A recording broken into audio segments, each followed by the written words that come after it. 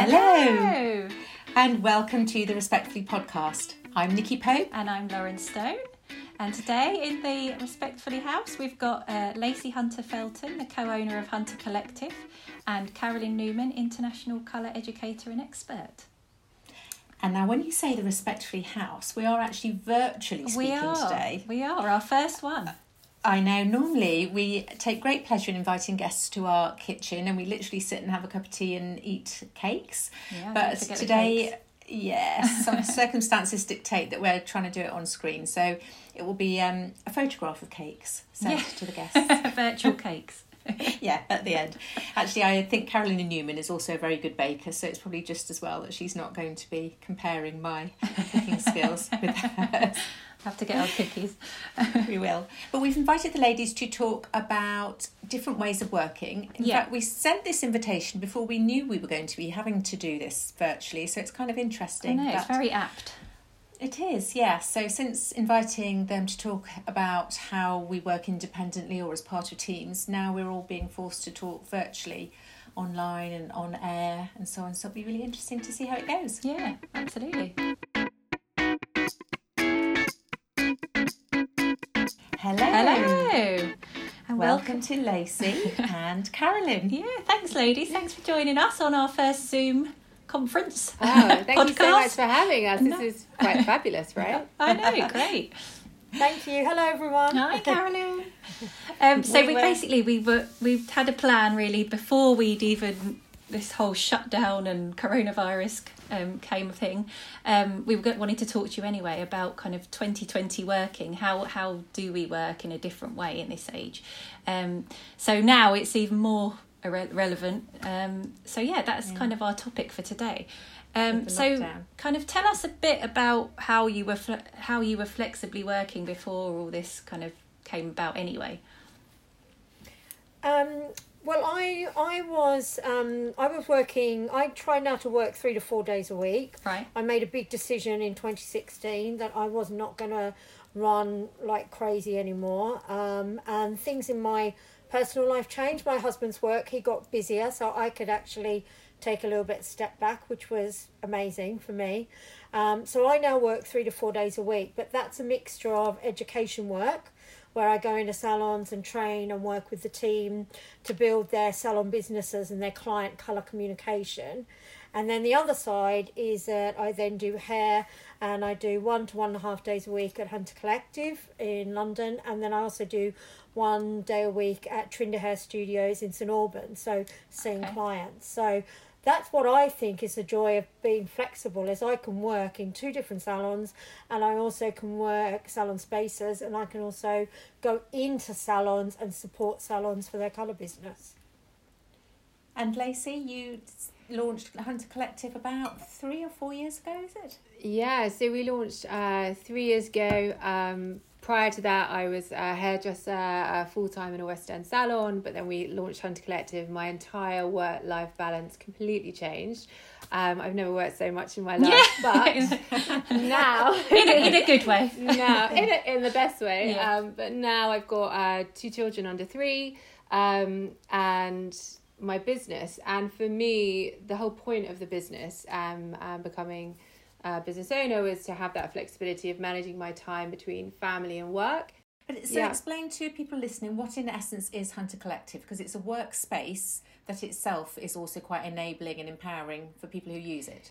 It really is. So I built Hunter Collective because I wanted to have the freedom and choice to run my work life as I saw fit. So most of our members, as Carolyn was saying, is that they don't work more than 3 or 4 days a week. And they're incredibly productive in that time, and they do that because they have something which I like to understand is more of a portfolio career. So they have other elements of their work life to balance around just one core thing, and then obviously family and being creative and having their downtime. So Hunter Collective is a space that enables them in a very professional high-end experience to bring their business to our space, run their business how they choose to, and create the lifestyle that they want around that business. So Carolyn, the big question then, let me just put it out there, is this what we would call freelancing? Is this, or do you understand freelancing to be something different from what you're doing and what Lacey's describing? I think no. I think that is the correct way for freelancing. I think freelancing has changed completely. I think in the hairdressing industry of old, freelancing meant a home hairdresser.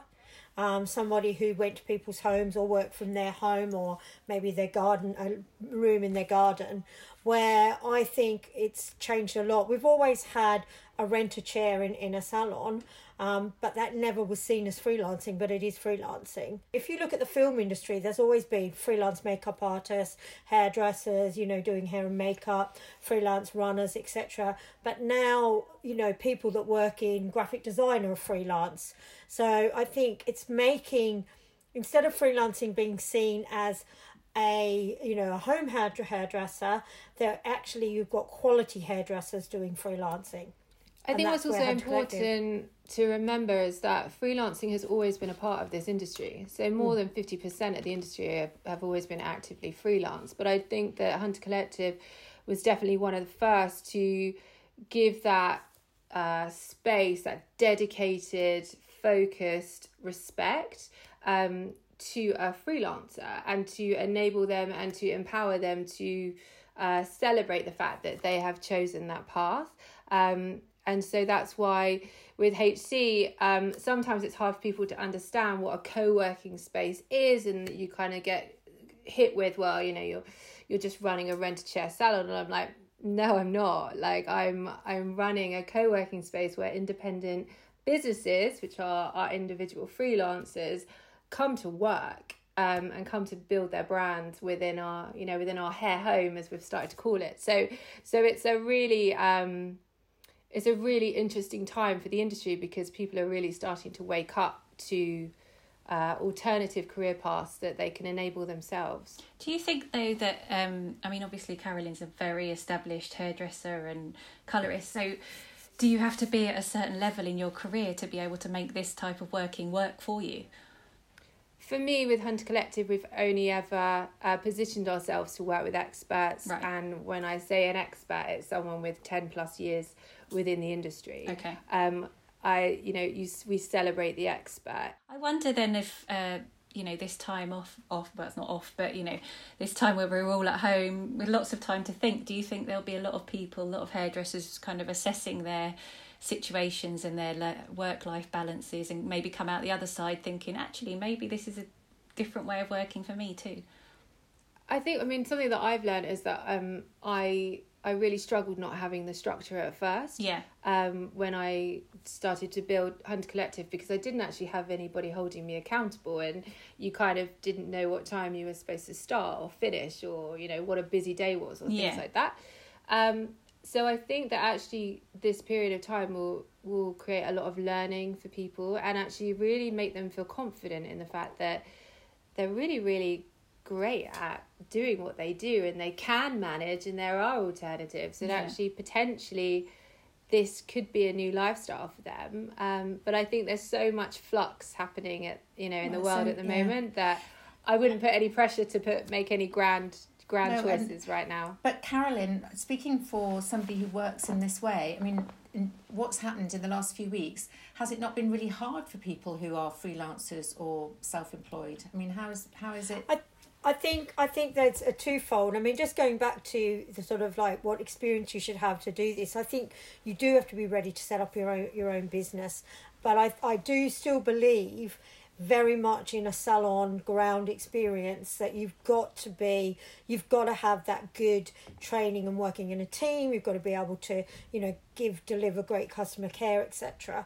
I think at the moment there may be some people who think that freelancing could be for them, but I don't think that will happen immediately. I think at the moment hairdressers are finding, and what I'm finding with hairdressers is they're used to being very busy. They're used to having contact with their team and their clients on a daily basis. Yeah. And all of a sudden this has been taken away from them. So hairdressers are actually finding this hard. Yeah, of course. And they're panicking about, their job security and their clients. And so I think the primary issue was everyone will get back into the salon and they will focus on their clients. But I think they'll be thinking a little bit more about flexibility, because these hairdressers haven't stopped like this before. No. And it's quite, I'm finding it, not to make a joke of it, but I'm finding it quite entertaining seeing how business owners are finding it quite hard, because they've never stopped like this before. And it's actually a time where, as a freelancer, I finally stopped in my career and had a breath and had a break and decided what my directions were and my goals. And I think every hairdresser will think that. And I think at the moment with freelancing, if you are if you've been freelancing for more than, say, 12 months to 3 or 4 years or more, then you are getting help from the government. I think it's the freelancers that have just started freelancing that may not get that financial help. So, but most freelancers should be very good with their money. That's one of the things when you go freelance, and I think Lacey will agree with me on this, is that you start having a pot of savings and money for a rainy day. I think what Carolyn said was really important. It's something that I've really reflected on as well, is that that busyness. So, you know, I only know how to be very busy and be very productive, and also it's the social interaction. So when you're with your clients or with your team, like, you get so much nourishment from that, and that's a real thing, and those people want to be around you and you feed off of each other. And that's something that actually within my hairdressing career, I've actually missed that quite a lot. But it's, I think the fear comes from, and I think you've felt it if you've been on maternity leave, or if you've felt it if you've had a sabbatical, is that client loss. Are they going to come back? When are they going to come back? Or, you know, how is it going to affect their lives? It's the fear of the unknown, isn't it?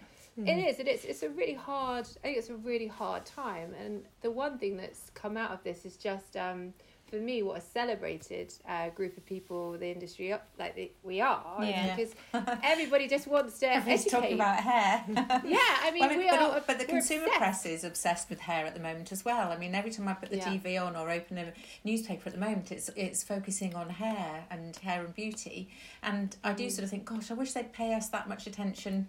Usually, yes, wouldn't that be nice? I mean, they're talking about the beauty bounce, and so, you know, it's all I've heard this week is about the beauty bounce, and that hair and beauty is recession proof, and that they survive this, they'll come back to this, and whatever. And I'm like, do you know what, Britain?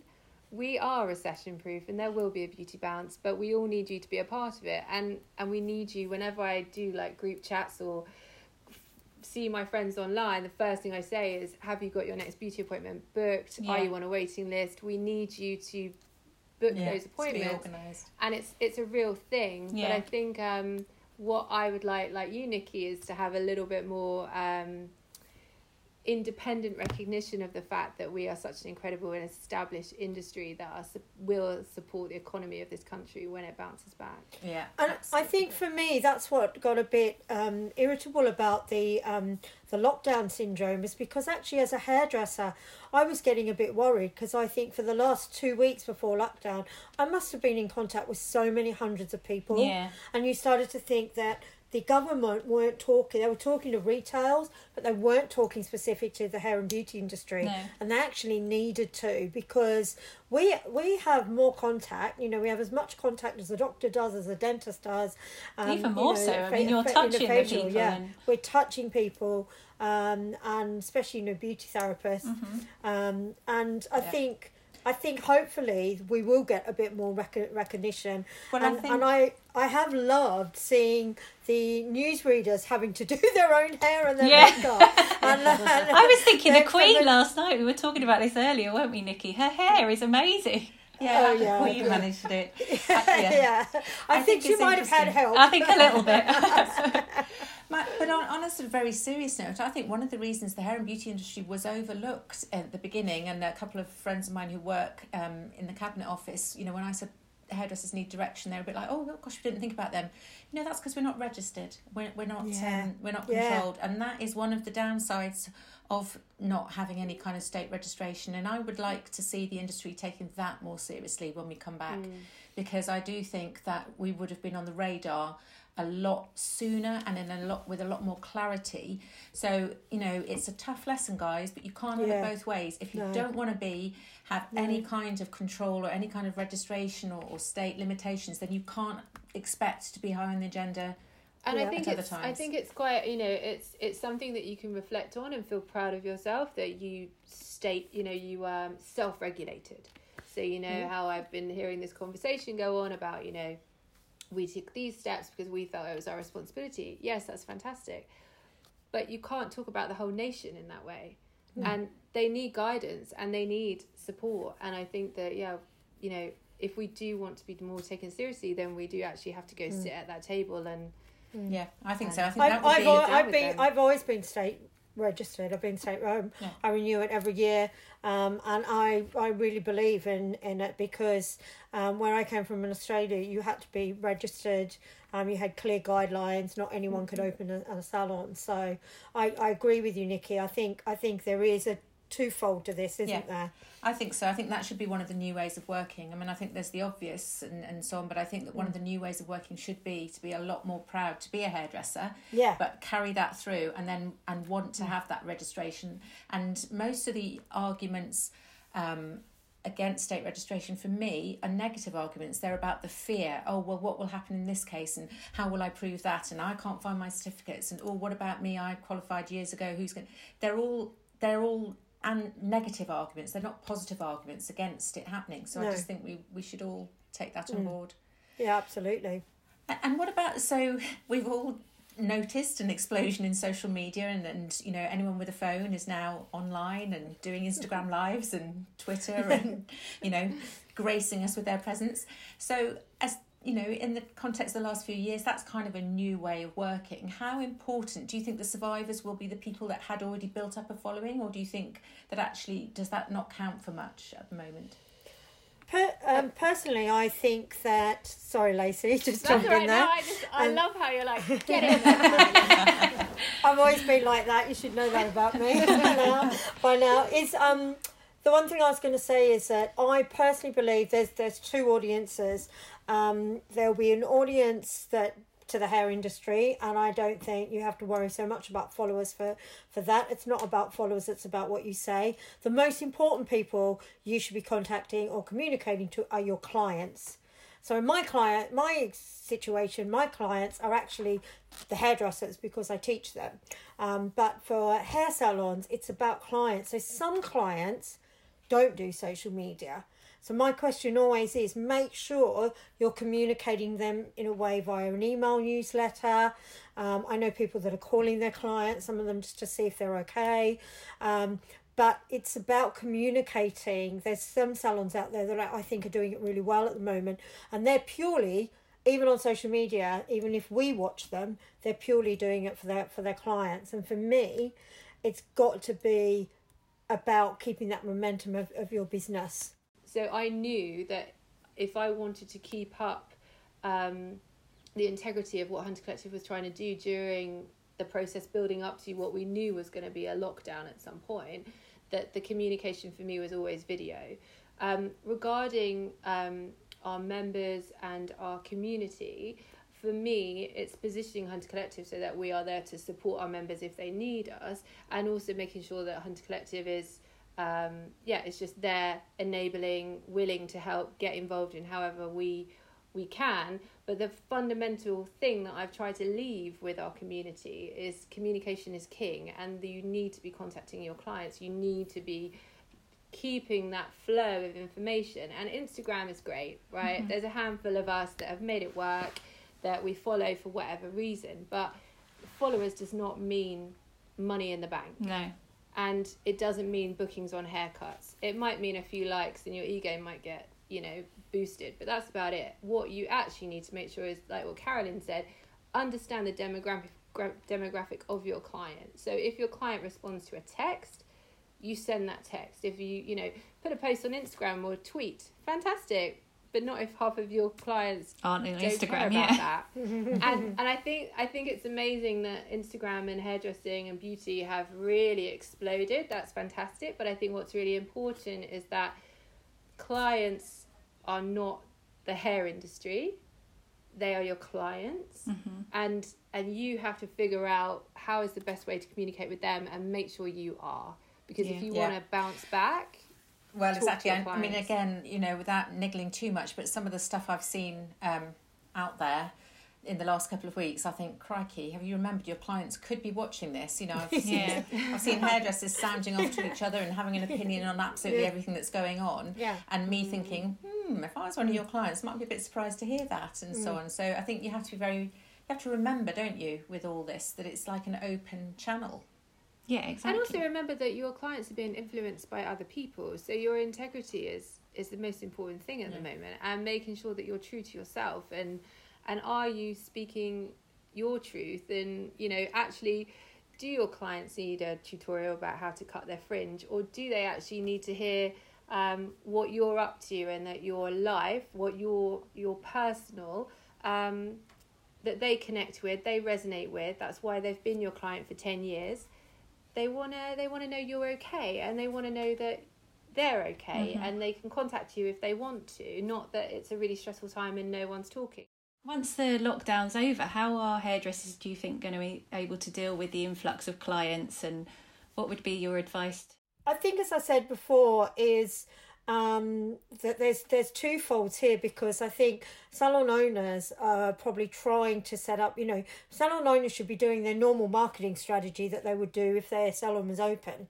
And I think that's the first thing. I think with the hairdressers, some of them, if they're on the furlough scheme, they're not allowed to work. So for me, it would be do a little bit of sort of self-education, but try and keep, the biggest thing for me I've done is keep to a routine, because I'm not solidly working every day. I've got a friend who is working like crazy because she works in HR, but I've been trying to set a routine, so I am coming to my desk and I am doing some work, or I am setting home tasks, or I'm going to learn, you know, new skill, because I think hairdressers can sort of, they know that the clients are all going to be coming back, but the salon should be communicating or marketing like they would normally do. And I think when it all returns, the focus definitely will be on the clients, but it has to be on the team as well. And I think that will be about the security. And, you know, personally, I'm an educator. I think education is going to probably take a bit of a back seat. We've had a massive influx of education. We've had a horrific amount of education in the last few weeks. And I think, you know, salon owners will want to protect their business. They'll be wanting to, you know, client care and communication. Your clients have to be number one when they get back. And so for me, I'm constantly talking to my team, about being ready. So as soon as that date comes in, the space has to be perfect. Do we have all of our kit in stock? Is our booking system optimized? Are we communicating with our members in the most incredible way? Do our members need support in their communications? How can we do all those things? And then from a member perspective, as a freelancer perspective, this is such an amazing time, because you genuinely are given this opportunity to plan. So you're like, you know, when do I want to work? Yeah. How am I going to optimize my time? It's your choice. So if you have family commitments, if you have a portfolio career where you have education or session, or you've decided that you want to become a yoga teacher, you know, you have to allow for different elements of your life to coexist. So now is the perfect time to say, on these days, I'm just back to back with hair, and this is how I'm going to deliver my experience, my service. This is how I want to engage with my clients. This is how I want to grow my business. All these things, because you are going to be inundated, and you actually, it can be quite intimidating. You're going to have to manage a significant workflow. How are you going to do that when you're actually balancing lots of other things? And Carolyn, as an educator, do you think that we're going to learn anything about education? I mean, so many people travel at the drop of a hat, and a lot of the big brands will take hairdressers from one side of the globe to the other, and so on. Do you think maybe, you know, wouldn't it be, well, personally, I think, wouldn't it be great if we just learned from this that that's not always necessary, that actually, you know, we can deliver education digitally to a greater extent than we thought we could? I agree. I think we will. I think the travel industry are going to struggle to recover from this. I have a sister-in-law who's a travel agent. I have a brother-in-law who's a pilot. So, they are very scared about the future of their industries. And so I think everyone will be thinking, let's get a holiday booked and things. But I think the airplanes and travel is going to take quite a long time to recover from this. So that's one incident. I don't think we'll be able to travel like we have. But I also think because of media platforms and how we can do everything, sort of from video link, I think you will be able to do a live, from one place and broadcast it all over the world. Well, people are just becoming more confident with it at the moment, aren't they? They're using it more on a daily basis, and it's becoming their norm. And it's really efficient. Yeah, exactly. At the end of the day, I think there will always be a place as a creative that you want to get your hands. You physically need someone around you. Yeah. You need to feel their energy, and you want to do that practical with them. But there is also an argument that you could have been educating 10 people. Actually, you could be educating 100, 200. What would be something in the last 2 or 3 years that a new way of working has become absolutely indispensable? For me, it was very key that for many years things were changed to the desk in a salon. So you had your appointment book. You also then had, your telephone or booking system, and then you had your payment card. And they were chained to the desk. Now, for me, I have my own card reader, which goes straight to a business PayPal account. My clients book online. So they book either through my website or through Hunter Collective website or through the Trinda Hair website. And they then, I can also communicate to them, and I have my book on my laptop or my my phone, so I can look at my appointments and see where I've gone in the day. So for me, that has really changed the face of hairdressing and why we're seeing people now looking at freelancing, because you can have those things yourself now. At the smartphones.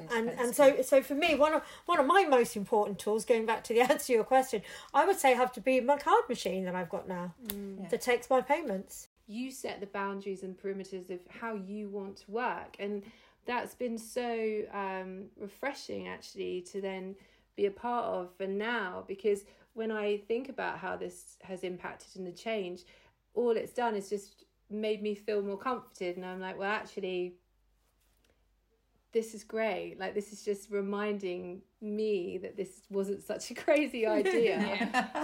But it's I mean, to answer your question, Zoom has changed my life. But then also there's a bit of a flip side to that, because I find it sometimes a bit overwhelming and I sometimes don't know how to switch off from it, because I feel like it's always with me. Do you know what I mean? Do you feel like that, Lacey, with the kids as well? So I think like for me, like what Carolyn was saying about routine. Yeah. So I'm actually going to put it on my out of office that I'm available for work between 1 and 5. Yeah. Monday to Friday. So I'm only giving myself 4 hours a day, because actually that's all I can physically manage when I've got very small And then children. are you quite strict with yourself and you will not look at it? Yeah, because I tried. So when we, Jean was 7 weeks old when we launched Hunter Collective. Wow. And he came to work with me. Yeah. And that was great. I had this, baby business, whatever, crazy, don't do it. And I it was really, really, really, really hard. I found it, as everyone, I found it from when I left a salon environment and started working for myself. I found it quite hard, so I had to very quickly set myself boundaries. But what I do now is I don't do any work past 6 o'clock unless it was an absolute emergency or something incredibly urgent. And I try very clear not to work at weekends so that I spend time with my husband. And we're also quite strict is when we're, after dinner, I'm going to watch a movie or something, our phones are not in the room. Gosh, well done. Oh, thank you so much. Oh, yeah, thank you, girls. It was so great to talk to you. Yeah, so really good to talk to you guys too. Thank you so much for having us. We really appreciate it. Brilliant. Thank you so much, ladies. Thank you to Carolyn Newman and to Lacey Hunter Felton and to my colleague Lauren Stone. It was a great chat there. We hope you've enjoyed the podcast talking about new ways of learning. Please don't forget to rate and review us at iTunes. It really helps to put us up the charts. And scroll down if you want to find notes and references. We will make little notes for you on anything that ladies mentioned there, so that you can go in the right direction to look for all the good bits of advice.